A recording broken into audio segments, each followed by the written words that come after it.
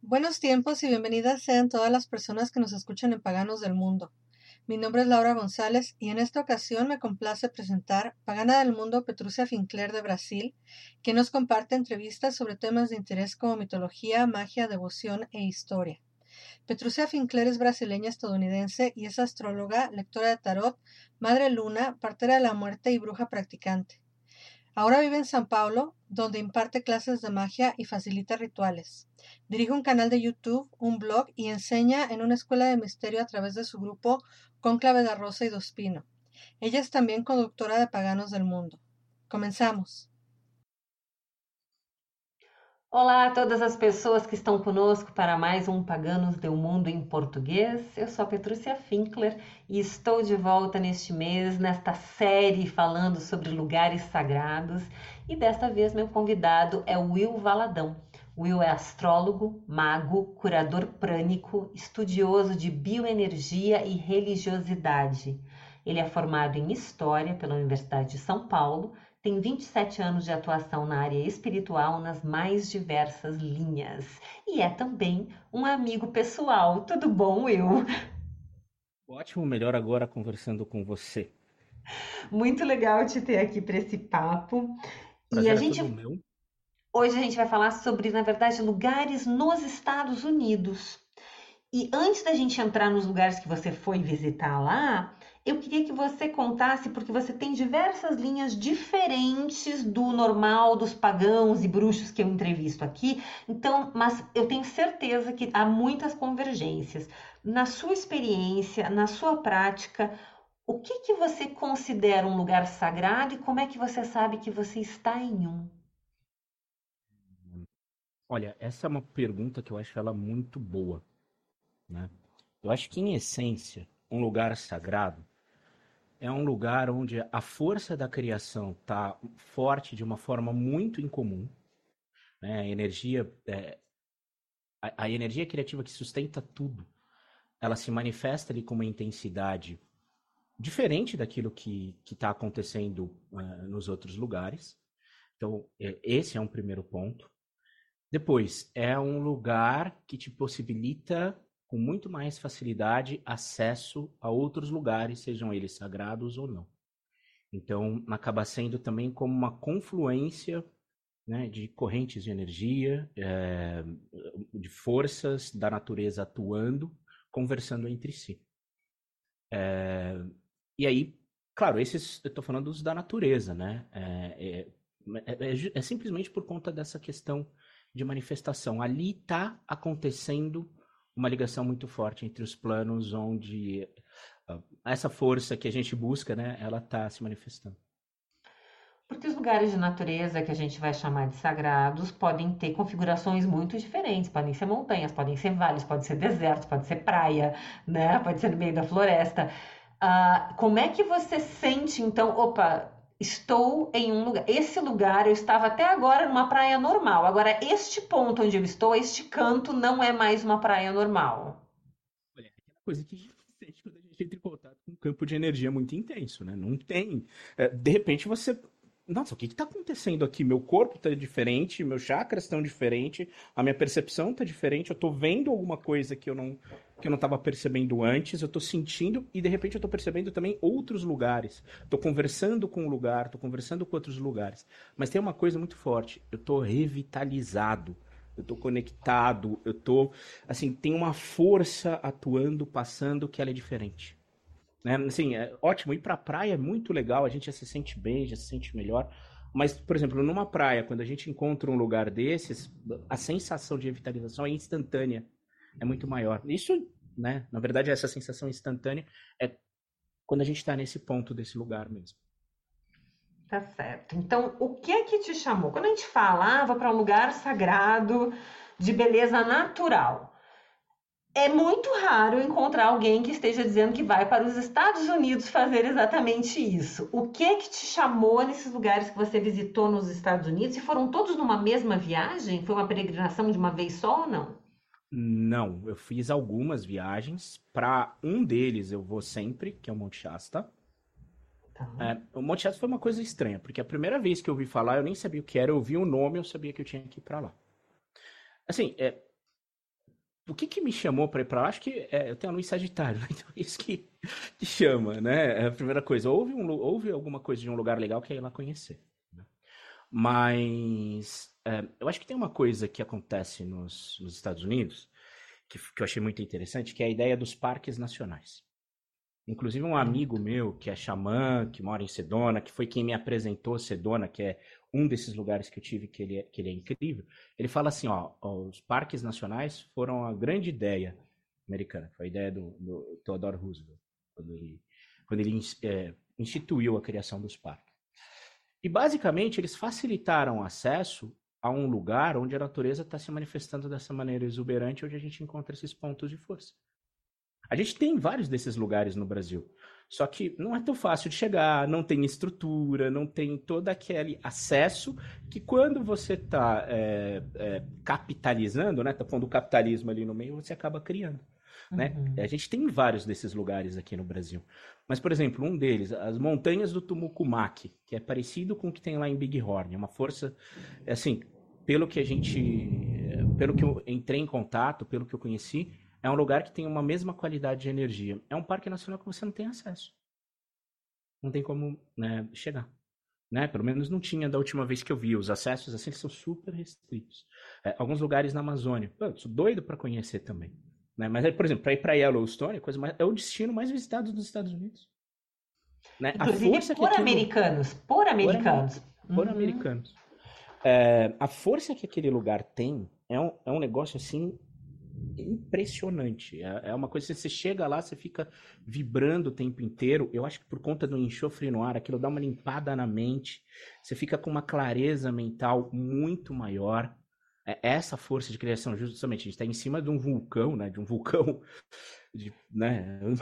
Que se explodir, já era, né? Todo mundo. Vamos explicar para quem tá ouvindo que o Yellowstone National Park, ele não é um vulcão no sentido convencional que a gente entende, uma montanha bicuda.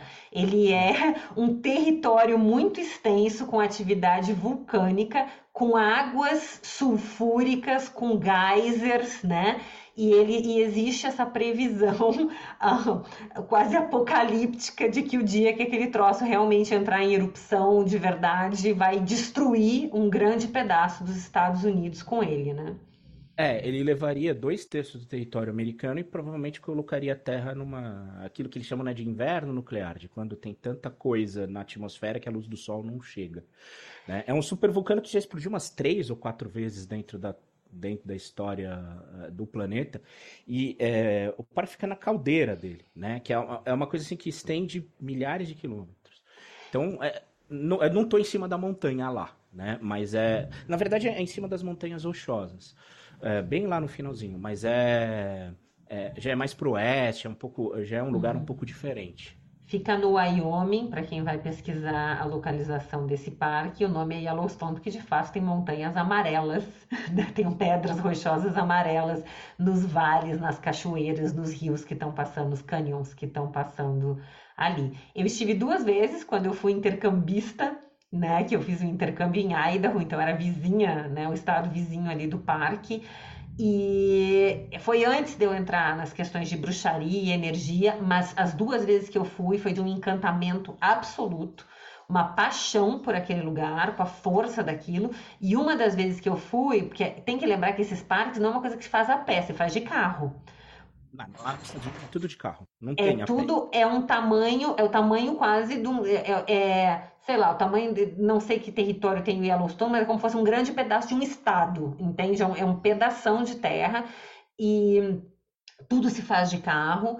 E eu fui uma vez com a minha escola lá de Idaho e era o clube de outdoors que se chamava. Então a gente foi de mountain bike, a fazer com bicicleta. Então eu estacionava as caminhonetes com bicicletas e aí, sei lá, 30 alunos de bicicleta seguindo o professor de bicicleta fazendo certas trilhas. E a gente desceu e fez a pé, andei no meio dos búfalos americanos, do bisão e tal. Foi muito louca, foi uma experiência que aí eu fui fora das estradas, saía fora da trilha da rota ali, foi muito legal. Mas me conta da energia, porque tem águas com cores, tem o cheiro do sulfur, tem os geysers, tem uma natureza muito exuberante e muito diferente da nossa aqui. Então você foi para esse destino em busca como turista, como mago, tudo junto, e o que que você fez lá? Assim, eu acho que depois de um certo tempo na nossa caminhada espiritual, principalmente quando a gente passa a viver disso, né? Não tem mais separação entre CPF e CNPJ. Então a gente vai como turista, mas não importa o que a gente esteja fazendo lá, alguma coisa vai estar acontecendo, né, no nosso campo.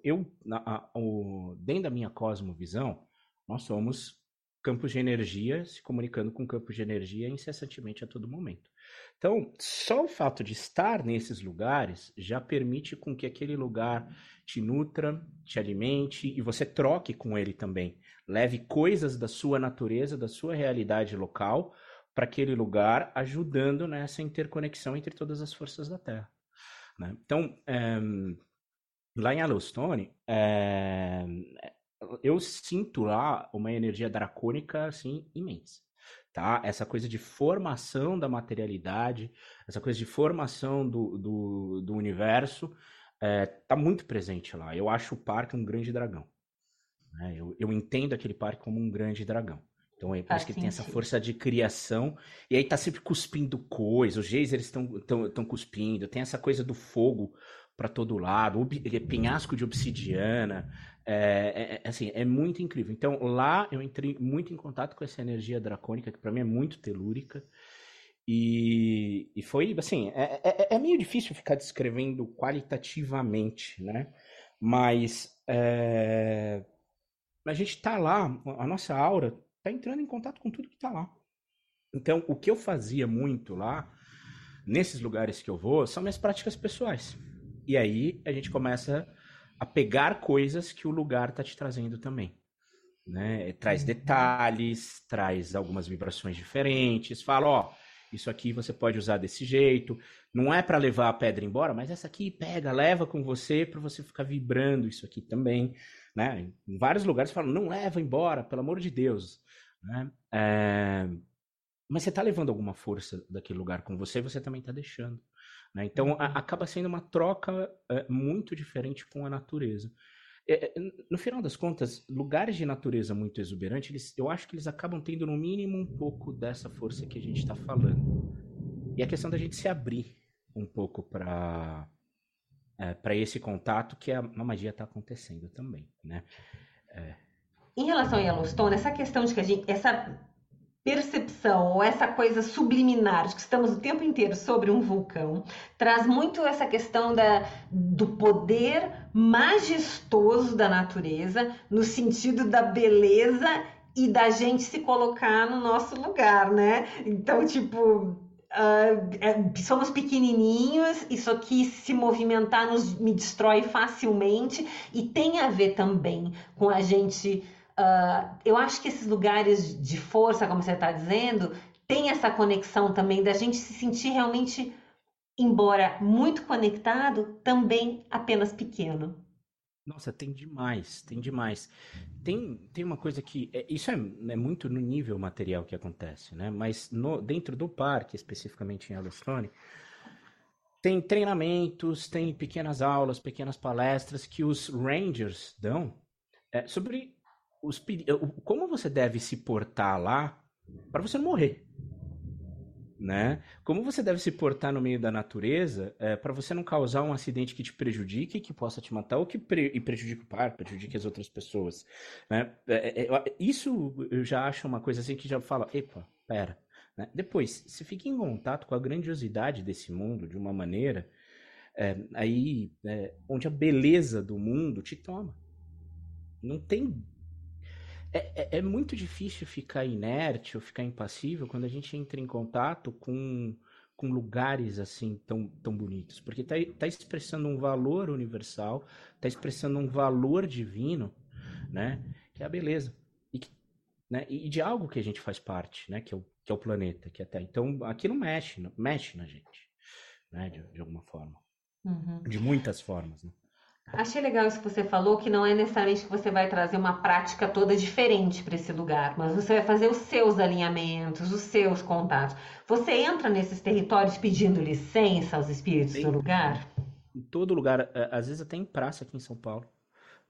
Tem praças aqui em São Paulo que tem uma atividade elemental tão grande que você chega perto, opa, licença, tudo bem? Posso entrar?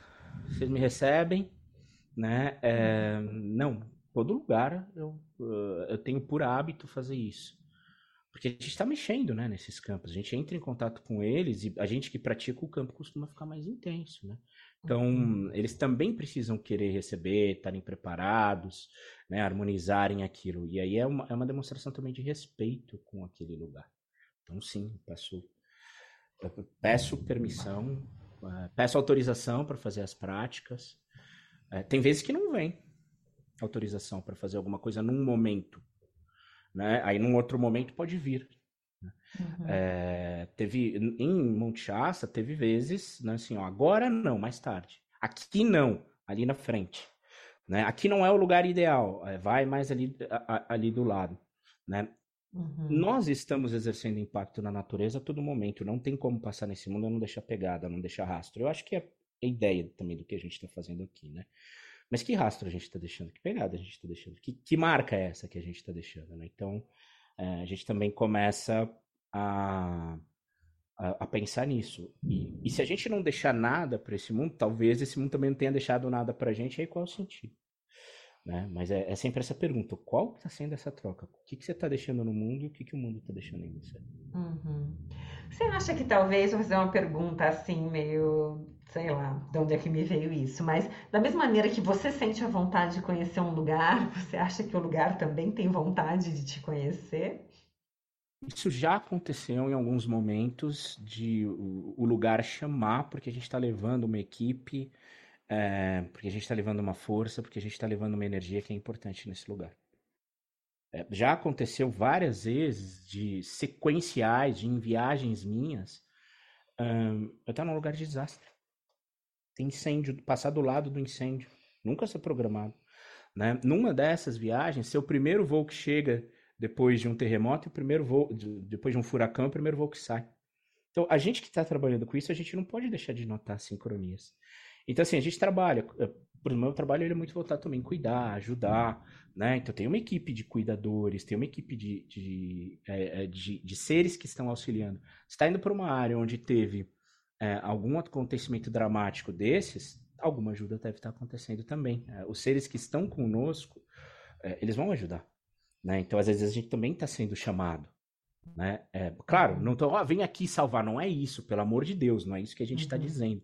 Mas é uma coisa assim de estar fazendo uma doação, uma contribuição, como a gente faz, igualzinho a gente faz quando tem alguma causa que deixa a gente comovido, quando tem alguma comoção, é uma doação só que é uma doação de energia, não uma doação material. Né? Nesse sentido, né? É simples assim, ó. Aconteceu esse desastre infeliz na litoral norte, mandamos ajuda, né? É a mesma coisa, tá lá também acaba ajudando de alguma forma. Sim, sem dúvida. Tá. Vamos falar de Bighorn, para ficar ali nesse território do Wyoming ali. O que tem em Bighorn? Nunca me chamou a atenção. Por que eu passei, sou tão pateta? O que tem lá? Não é escondido mesmo. É um negócio que precisa de uma certa persistência para chegar. É um lugar realmente muito sagrado. Inclusive, amigos meus que eu falei assim, bem, eles quiseram chegar, acabaram não conseguindo. Bighorn é uma região ali no Wyoming também, né? E tem o rio Bighorn, tem as montanhas de Bighorn, que é ali perto de Yellowstone, 90 milhas mais ou menos. E lá, por exemplo, aconteceu uma das batalhas mais importantes do conflito entre os brancos e os nativos. E foi uma batalha que os nativos venceram. Venceram e ganharam a guerra. Né? Eles tiveram um pau antes, tiveram a visão de que eles venceriam, né? Tiveram determinações do que deveriam fazer. E ali eles venceram naquela batalha e lá a gente percebe como a natureza também deve ter atuado para isso, porque é um local muito forte. Na montanha de Bighorn, que é um lugar que está lá, acho que 4.000 metros de altitude, tem a maior medicine wheel encontrada na América do Norte. Uau! É lá no topo. E num, assim, eu descobri por acaso, na época eu trabalhava ainda dentro de publicações, ainda fazia publicações editoriais, livros didáticos e tal, e estava fazendo uma pesquisa para um trabalho que eu estava fazendo, e caí por um acaso num site bem acadêmico até, falando sobre The Big Horn Medicine Wheel. E eu fiquei animadíssimo para conhecer. Detalhe, eu tinha acabado de voltar de Yellowstone a primeira vez, também passei do lado e passei batido. Tá. Foi na volta. Aí eu falei, eu tenho que ir lá. Aí no ano seguinte eu juntei dinheiro, fiz o maior esforço do mundo, fiz um monte de freela e voltei. Né? Só que quando eu fui, não tinha Waze. Né? Não existia o Waze. Até acho que existia o Waze, mas não tinha essa coisa da gente no nosso celular fazer funcionar em outro país, né? Uhum. Aí eu tinha um GPS que não achava o lugar. Eu sabia mais ou menos onde era o lugar. Mais ou menos. Né? Aí eu fui, sentei, meditava, sentia o caminho, ia vendo, sentindo, percebendo o caminho e ia indo. Ia indo, ia indo. Ia indo. Aí de repente eu cheguei no sopé de uma montanha e começou a subir a montanha, E aí chegou lá no topo da montanha tinha a entrada, né? Big Horn Medicine Wheel. Né? National Park, assim, é Medicine Wheel, acho que só, né? E aí você estaciona o seu carro, para ali e você faz uma trilha de uns 800 metros, uma coisa assim, para chegar na Medicine Wheel. E é como aquelas experiências que a gente encontra descritas de como ir a um oráculo, um local sagrado da antiguidade. Que você tem que fazer uma peregrinação, que você tem que percorrer um terreno acidentado, né? E que aí que você sobe, desce, né? E aí você vai entrando em contato com aquilo que você vai fazer lá. Na época eu tava com uma namorada, ela tava junto, ela viu tudo isso, até testemunha dessa história de como a gente chegou lá. E ela tinha algumas questões de saúde, e uma das coisas com o Big Horn é Medicine Wheel, né? Tem. Esse nome não é à toa também. E você roda, você gira, você vai andando ao redor da roda, né? E se concentrando no trabalho que você quer desenvolver. E ela fez a parte dela, ela terminou e falou: Nossa, eu tô diferente, eu acho que eu tô curado. Uau. Foi muito legal. Foi muito legal essa experiência. É, Aí a gente desceu, tal, enfim, a gente ficou lá mais um tempo, curtiu o lugar, porque a vista é sensacional. Você está no topo de uma montanha, numa região já montanhosa, né? O tempo vira com muita facilidade, né? De repente está chovendo. Eu gravei um vídeo lá para o Consciência Próspera, do Samuel e da Juliana, explicando o que era, e o vídeo, o tempo vai mudando. De repente tá tudo aberto, aí vai fechando, começa a chover, começa a ficar névoa. Eu acho que até tem uma parte do vídeo que eu desapareço na névoa, e aí eu tive que regravar o vídeo aqui em São Paulo explicando. Né? E ficou um vídeo como de uma, né, aula pelo Zoom. E eu voltei lá mais uma vez, depois disso. Né? Voltei sozinho, foi quando eu fiz essa palestra, e para mim foi uma experiência incrível. A sensação que eu tinha era que eu estava num lugar que estava me colocando assim no topo do mundo, sabe? No sentido de, olha, aqui você está enxergando muita coisa. E sim, naquele momento eu comecei a intuir muita coisa, comecei a ter algumas respostas pessoais importantes, um direcionamento muito importante para o meu trabalho, né? É um sentido de conexão muito forte. Aí eu sentei, meditei, agradeci, né? Fiz a minha própria prática pessoal e sabia que ali eu tinha recebido alguma coisa que ia se desenvolver nos próximos meses e nos próximos anos. E foi realmente, depois de um tempo, não muito tempo, eu já estava começando só a trabalhar com o esoterismo, né? Com as leituras e com os atendimentos. Will, descreve pra gente eu que tô te ouvindo e quem tá conosco, o que que se vê numa Medicine Wheel? Porque a Medicine Wheel geralmente é um círculo dividido em 4 quadrantes, né? É Uhum. isso que tá lá? É com pedras? É desenhado? Pedras. Com Não, é com pedras. pedras. São pedras, é um círculo que tem vários aros lá e pequenos círculos ao redor desses aros. Tá cercada por arame farpado, porque, né, ser humano vai querer entrar, vai querer pular, vai querer fazer fogueira, vai querer fazer churrasco. Então eles tiveram que cercar, deixar tudo bonitinho ali. E aí o pessoal, no arame farpado, na cerca, amarra alguns tecidos com os pedidos. Então você não consegue entrar dentro da Medicine Wheel, você fica Não. no entorno dela. Você pode girar ao redor dela, tem até um Tá. caminhozinho assim que eles fizeram, mas você não pode entrar dentro. Tá certo. Tá? Quem pode entrar são os nativos. As tribos. O lugar é fechado, assim, se eles aparecem lá, fecha a visitação. Então, quando a gente vai lá, ainda tem essa questão, né? Pode acontecer um dia de você chegar e não poder subir, porque as tribos estão lá fazendo o trabalho delas, estão fazendo a celebração, e aí ninguém pode chegar, e se você tivesse também tem que sair. E eu acho, obviamente, é isso aí, é o correto mesmo a se fazer, é deles, né? Sim. A gente tem o privilégio de poder observar aquela maravilha.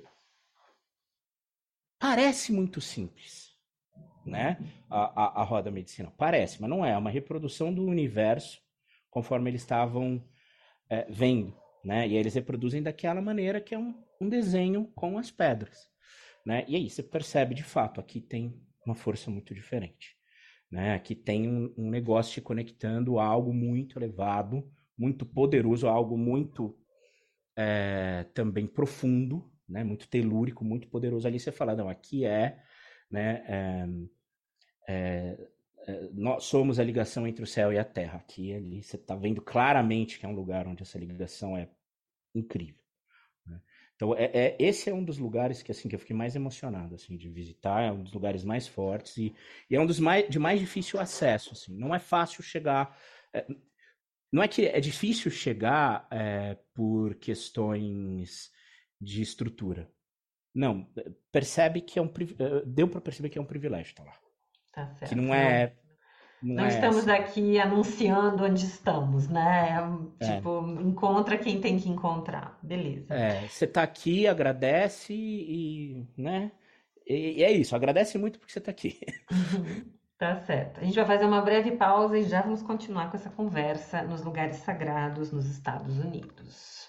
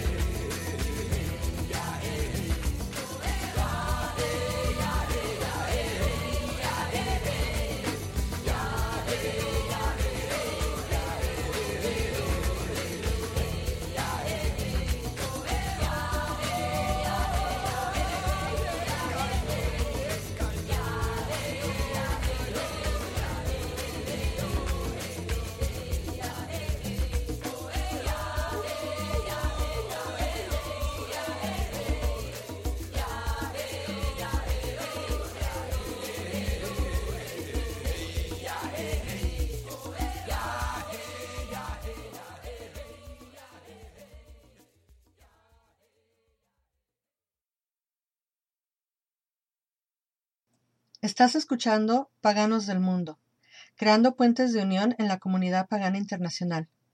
Continuamos con más. No te despegues.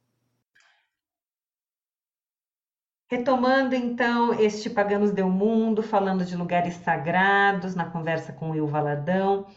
Wil, temos ainda para explorar neste bate-papo Sedona e Monte Shasta. Vamos falar de Sedona, que foi uma coisa que também me surpreendeu muito quando as minhas amigas americanas de paganismo falavam o tempo todo de Sedona. Eu não tive a oportunidade de visitar, mas eu cheguei a ganhar pedrinhas do deserto de Sedona, de perto do vórtice. Então conta o que chamou em Sedona, como é que foi visitar, o que tem lá, o que você fez lá? Em Sedona foi uma experiência, claro, uma experiência do mesmo tipo, mas de uma vibração assim, muito diferente. Eu fui lá por sugestão desses amigos que eu comentei, o Samuel e a Juliana da Consciência Próspera, né, que eles tinham um contato, que é esse professor, amigão, chamado Bom Montenegro. Ele reside em Sedona, ele é um xamã, ele estuda xamanismo, pratica já há muitas décadas xamanismo e budismo tibetano. E ele vai trabalhando com isso e ele também leva as pessoas a visitar os lugares sagrados que tem lá em Sedona, os vórtices, né, e as formações rochosas. Então eu fui lá por sugestão. Quando eu cheguei lá, a primeira coisa que aconteceu comigo foi cair o queixo, porque eu acho Sedona o lugar mais bonito que eu já tive. Eu achava alguns lugares do Rio de Janeiro o lugar mais bonito, assim. Tem alguns lugares, você passa na enseada de Botafogo, é um negócio deslumbrante, de cair o queixo, né? Ali no Rio de Janeiro, no litoral norte de São Paulo, tem umas praias que são de chorar de tão bonitas, né? E aí, no Nordeste, tem um monte de lugar, né? Natal. Mas Sedona é o lugar mais bonito que eu já vi. É aquela coisa vermelha, Porque viva. deserto, parece impossível pensar nisso dessa forma. Mas lá é um vale no deserto. E é arborizado. Tem muita árvore. Tem as árvores que... Tem muito junípero que se retorce por conta dos vórtices. O junípero é uma árvore muito sensível à atividade energética. E aí você percebe que está acontecendo alguma coisa porque ele começa a se retorcer, assim, onde tem um vórtice mais forte, né? E aí ele levou a gente, o Bo levou, quando eu fui, né, levou em algumas ruínas, né, levou em algumas ruínas de civilizações que habitaram aquele local, né, que aí, enfim, mudaram ou desapareceram. Levou em Hopi Land, né? Hopi é uma tribo que habita ali dentro, perto do Arizona, do Novo México, é um território só deles, né? Eles estão dentro do Navajo Nation, o território de Hopi, e eu conheci algumas figuras fantásticas, né? Na Juana, por exemplo, Juana Jackson. A gente conversou bastante, ela levou a gente para ver a Pedra da Profecia, né? Explicou o que era as 4 vindas, né? Enfim, como eles entendem aquilo que a gente chamaria de eras, né? Então, Mas ela é Hopi? Ela é Hopi. Então ela está explicando a cosmologia deles, né? Então fala das 4 vindas, são o entendimento deles sobre a cosmologia deles. Tá, acontecimentos planetários. Explicou o que eram as catinas, que são essas forças cósmicas que eles recebem aqui na Terra através e depositam eles em bonecos, tal. Então ele levou para vários lugares ali, né? Só que Sedona é um lugar que tem essa natureza viva, muito forte, muito pulsante dentro do deserto, né? E é um vale. E aí, por conta de ser um vale, eu acho que tem alguma questão geográfica e geológica que permite com que tenha alguma vegetação, principalmente essas plantas mais rasteiras. E naquela região dos Estados Unidos, a gente encontra vários desertos que tem muitos arbustos, né? Tem uma vegetação arbustiva, assim, bastante presente, né? E em Sedona elas já são um pouco maiores, são árvores já de médio porte, algumas aparecem, né? A cidade parece esculpida na pedra. Tá? A cidade mesmo, as habitações, ela parece esculpida na pedra e nas formações rochosas, que também são vórtices. E essas formações rochosas são de um laranja, cor de terra, vivo, mas com aí essas árvores, esses arbustos dão uns tons de verde, né? Que fica uma mistura, uma coisa assim sensacional. E aí tem, por exemplo, para você construir a sua casa na cidade, o Bo estava explicando que você só pode usar uma determinada paleta de cores, para você não ferir essa harmonia com o local. Então eles foram construindo uma cidade que a interação ela tende a ser um pouco mais harmônica, né? E aí, o que tem a beleza lá, né? É essa coisa que parece que você tem contato com a carne da terra. A sensação para mim é essa, né? Até pela cor, né? Essa cor laranja viva, né? Os vórtices se manifestando, né? Um acolhimento, assim que você sente em Sedona. É uma terra que cura, Da terra né? em si, o Da acolhimento. terra em si. O Bo, ele tem uma filha chamada Priscila. A gente ficou próxima da minha amiga. Ela chama Sedona de útero. Ela que chama, né? Porque assim, realmente, você sente um acolhimento com um lugar que é muito diferente. É uma experiência, assim, muito legal. E, assim, uma presença elemental, eu acho que é dos lugares que eu fui a mais forte.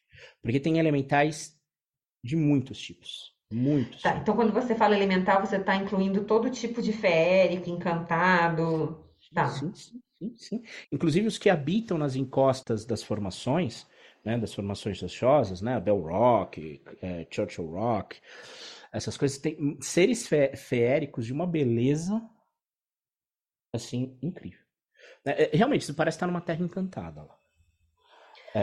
E aí tem um movimento místico muito forte lá, então eu acho que isso ajuda a alimentar tudo que está acontecendo, porque é uma cidade que vive muito do turismo e que também vive do turismo esotérico, muito intensamente. Então, todo lugar tem uma loja esotérica, todo lugar tem uma medição de aura, tem fotoquilha, tem uma experiência assim muito legal de você tirar a fotoquilha depois de você entrar em contato com esses lugares e percebe a diferença na sua aura. Uau, que Então, bacana. Vou falar da fotoquímica, porque deve ter gente que está ouvindo que não conhece. Isso é uma foto, uma técnica de fotografia que, na verdade, capta as cores da nossa aura. Isso é um negócio que não é novidade, é um negócio não, é antigo. velho pra É caramba. velho pra Tem quase 100 caramba. anos, né? Mas saiu do radar de muita gente, então lá eles têm a foto Kirlian, que bacana. Explica o que é o vórtice, para as pessoas entenderem física e energeticamente, se há, porque há objetos tem medição que capta, né? Que tem um troço Dá acontecendo pra ali. gente captar com a mão. Assim, quem é mais sensível, quem, por exemplo, Uhum. faz reiki, faz cura prânica, sabe ativar os chakras na mão para sentir a energia. Gente, não precisa ser, assim, é só saber fazer isso, praticar, você consegue pegar onde o vórtice está acontecendo, tá? Uhum. Tem as varetas de radiestesia que captam. O vórtice basicamente é energia em movimento, tá? É energia de uma determinada vibração que se concentra e está em movimento, Então, tá? como E aí tá fosse gerando um redemoinho de energia, não é isso? É um redemoinho de energia que está gerando. É um redemoinho de energia, vai formar um movimento, vai formar um campo eletromagnético. Né? Uhum. É muito parecido com um chakra Tá. no nosso corpo. E aí você vai lá com as varetas, ou quem gosta do pêndulo também. O pêndulo fica louco em alguns lugares, né? Uhum. Óbvio, porque tá pegando a energia. Mas, quem é mais sensível, consegue ir medindo assim com as mãos. Né? Então, é Uhum. intenso lá mesmo, não é nada de outro mundo, gente. Falando sério, é um negócio Você ficou visível. hospedado lá? Fiquei alguns dias lá, Como é que é 3 dias. dormir nesse lugar? Porque Olha, geralmente não se dorme muito bem quando tem muita energia perto. Sedona é um pouco diferente. Eu dormi bem, e até estranho porque né, a gente estava conversando, tem umas questões de respiração, de apneia, eu não costumo dormir tão bem, lá eu dormi bem. Olha. Dá uma apagada, assim, legal, acho que ajuda a relaxar, porque é um lugar de cura muito intenso, então eu acho que você acaba dormindo legal. Eu fui três ou 4 vezes para lá. Uma das vezes eu fui com uma namorada extremamente sensível. E ela também ficou de boa lá. E ela é vidente, super aberta, ela é legal pra caramba. E, enfim, com uma prática super forte também. E ela também não teve muito problema pra dormir lá, pelo que eu me lembro. Tá bom. Então, é um lugar de cura. Você tá lá sendo cuidado. Tá. A Esse sensação é essa. útero, esse útero faz isso, então, acolhe. Que bom, Ah, bom saber. E vamos falar de Monte Shasta, que foi o primeiro nome que veio. E se eu ouvi esse nome e decidi que eu tinha que conhecer esse lugar na minha vida, que é um É, monte, né? Se você olha a é um fotografia, vulcão. é uma montanha ao olhar, assim, né? É É uma isso. montanha linda, com neve no topo, bem aquela coisa de filme, de desenho, né? Tem todo também um movimento esotérico ao redor do Monte Shasta, é muito associado aos mestres ascensos, ao pessoal da teosofia, né? Tem gente que considera lá o local onde Saint-Germain reside no mundo, né? Eu acho que ele reside em vários lugares, não só lá, mas lá sim você consegue sentir a presença dele, até porque tem muita gente, tem gente lá praticando e trabalhando com ele, né? Cultuando. Então a presença se manifesta, né? Onde ela está sendo chamada, ela vai, né? Uhum. Shasta é um local onde os nativos da região falavam que é por onde Deus começou a criar um universo, onde o grande espírito começou a criar um universo. De novo, um lugar que tem uma força de criação imensa, só que lá é uma harmonia, é uma paz que assim, é muito encantador. É muito bom estar lá.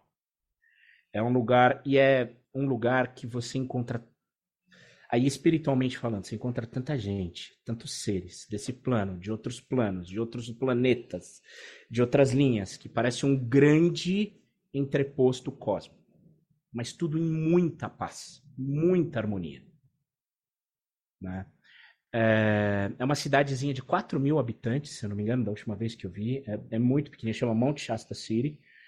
Tem duas cidades Fica um em que pouquinho... estado americano esse? Califórnia, no norte da Califórnia. Califórnia. Fica perto da fronteira com Oregon. Tanto que tem uma cidade, até tem voo para essa cidade, chama Redding, e na Califórnia, e algumas cento e poucas milhas mais para frente, tem uma outra cidade com um aeroporto pequenininho que chama Medford, né? Uhum. Então, tem algumas cidades, assim, o Oregon, ali o sul do Oregon também tem vórtices, né? O Oregon é um estado bem louco, assim, de passar. Que uma vez eu saí de Shasta para ir para Yellowstone de carro, né? Porque aí passear lá, ver a natureza, eu acho legal pra caramba, eu adoro dirigir, né? E aí você passa pelo Oregon, também é uma natureza exuberante. Só que é um estado que você percebe que as coisas estão acontecendo de uma maneira meio caótica, né?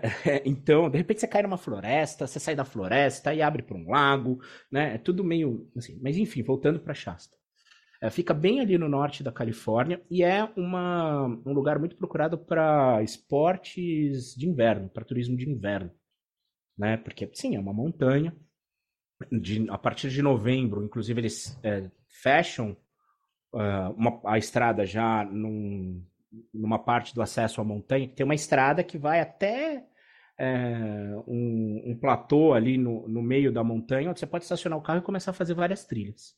Né? Uhum. Tem várias trilhas disponíveis e aí, inclusive, também começar a escalar para subir no topo da montanha. E eles fecham uma parte dessa estrada a partir de novembro, porque começa a nevar e já era. E aí serve para o que você pode fazer lá? Esportes de inverno, para quem vai no inverno. Né? Uhum. E então ela era muito procurada por isso e tem algum movimento esotérico lá, né, nesse sentido. Tem uma força muito grande. Tem ali perto um retiro que chama Stewart Springs, que é não é bem um retiro, é um hotel, né? Que lá tem banhos minerais como esses de São Lourenço, né? Que a gente tem em Uhum. São Lourenço em Poços de Caldas, e é muito legal esse lugar, porque aí você toma o banho, você fica alguns minutos ali na banheira, né? E aí você vai num riacho que passa ali na propriedade, se banha no riacho e volta para a banheira. Aí você fica lá, trabalha com a água mineral trabalhando em você, aí você volta para o riacho, toma o banho e volta para a banheira. Né? E aí depois antes ou depois você faz uma sauna. Né? Então esse retiro ali, por exemplo, com essa energia lá de Shasta é muito bom. Ele é ótimo, né? Parece muito purificador, né? Estar Muito, lá. muito, muito. É purificador num sentido muito diferente desse que a gente entende como limpeza energética. É purificador num sentido assim muito de natureza, assim, né? Tipo, a terra tá te purificando. Você tá rolando na terra, mas tá se purificando. sabe? É algo... Pode parecer contraditório, mas acho que o pessoal aqui vai entender, Sem né? dúvida, sem dúvida. Então, repete, como é que é a história que os nativos falam que é por esse Lá ponto que que o o grande grande espírito espírito... começou a criação. E tem um riacho que chama Panther Meadows, que aí ele começa a fluir do lugar específico onde o grande espírito começou a criação, né? É um lugar absolutamente sagrado, tem inclusive épocas do ano que ele fica fechado para preservação, Panther né? de pantera? Panther de Pantera, né? Meadows, Panther Meadows, clareiras da pantera. E aí tem o riachinho descendo, e aí esse riacho ele vai para um lugar na montanha, e tem na base da montanha tem uma das nascentes do Rio Sacramento, que é um rio super importante lá para Califórnia, né? Que é uma das nascentes que pega a água da neve que sai da montanha, né? Tem uma nascente ali. E toda nascente, aliás, fica a dica para quem está nos ouvindo, as nascentes de rios são sempre lugares sagrados. São sempre lugares sagrados, por exemplo. Então lá tem o vulcão, tem a nascente, tá perto do deserto, tem uma montanha de obsidiana algumas milhas ali para frente, chama Glass Mountain. Uau! Né? Que tá dentro tá muito perto de uma bacia de basalto, que é diferente, tá lá também, mas nessa Glass Mountain você sobe e você anda em cima das pedras de obsidiana. Aí é outro tipo de limpeza. Aquela limpeza da obsidiana fica cortando coisa em você, né? Mas é muito interessante também. E ali também tem petroglifos de civilizações bem antigas que habitaram o lugar. Então, dependendo da rota que você está fazendo,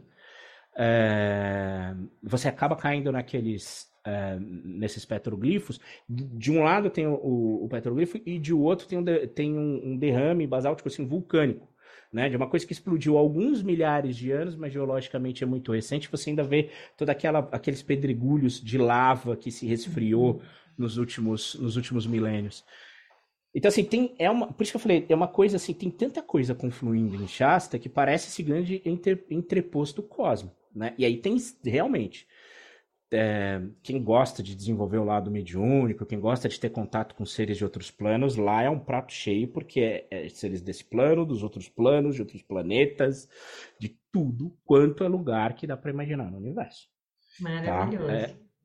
É muito legal lá. Wil, para a gente encerrar essa conversa, queria que você sugerisse uma prática simples para quem vai num lugar que sente que tem essas forças dessa forma. O que é uma coisa que as pessoas podem fazer que seja, né, simplificar? O que você sugeriria? Enfim. Assim, a primeira coisa é respirar no lugar. Parar e respirar. Né? Parar e ficar respirando, só ali, tipo... Né? Isso vai trazer para o presente, vai fazer entrar em contato com o lugar. Primeira coisa é respirar o ar daquele lugar, pôr os pezinhos no chão. Né? Eu acho que prática simples, a primeira é essa, né? Que é física. Né? Mas eu sou um fã declaradíssimo, absoluto da árvore cósmica. Ela está presente em todos os meus trabalhos. Desde que eu aprendi ela há quase 20 anos atrás, eu faço quase todos os dias.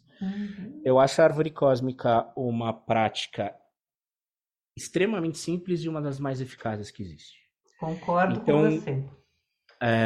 Chega num lugar sagrado, faz a árvore cósmica que você tá bem. Não precisa fazer mais nada. Lança as raízes, lança as raízes profundas na terra, lança sua copa nas profundezas do cosmos. Exatamente. E tá perfeito. Eu realmente acho que a não ser que você tenha algum objetivo muito específico, que você esteja indo com alguma missão, com alguma coisa assim, não precisa mais que isso, não, na maior parte das vezes. É muito bom. É uma comunhão, né, que a gente busca com esse local. É só isso, né? É estar e entender e entrar em contato verdadeiro. Tá bom. Sim. Wil, querido, muito obrigada por esse papo maravilhoso. Fiquei viajando junto contigo aqui nessas descrições. O prazer foi meu, adoro falar dessas viagens, amo falar disso, dava muita vontade de voltar. Espero que logo aconteça e foi um prazerzão. Um abraço para você, um beijão para você, um abraço para todo mundo que está ouvindo a gente. Pagãos del Mundo es una producción de Laura González para CSN Podcast. creando puentes de unión en la comunidad pagana internacional.